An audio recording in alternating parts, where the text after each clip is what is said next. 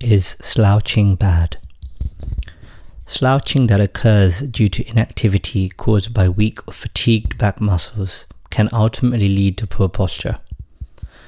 The connective tissues, for example ligaments, act when the back muscles are engaged in keeping the person's back straight.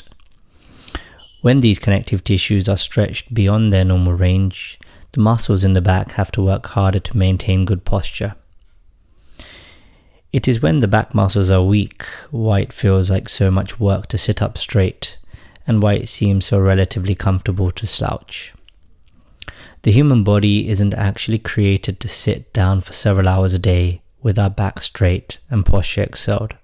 However, modern work life has meant plenty of us are sat at a desk for 8 hours, 7 days a week, training this poor posture.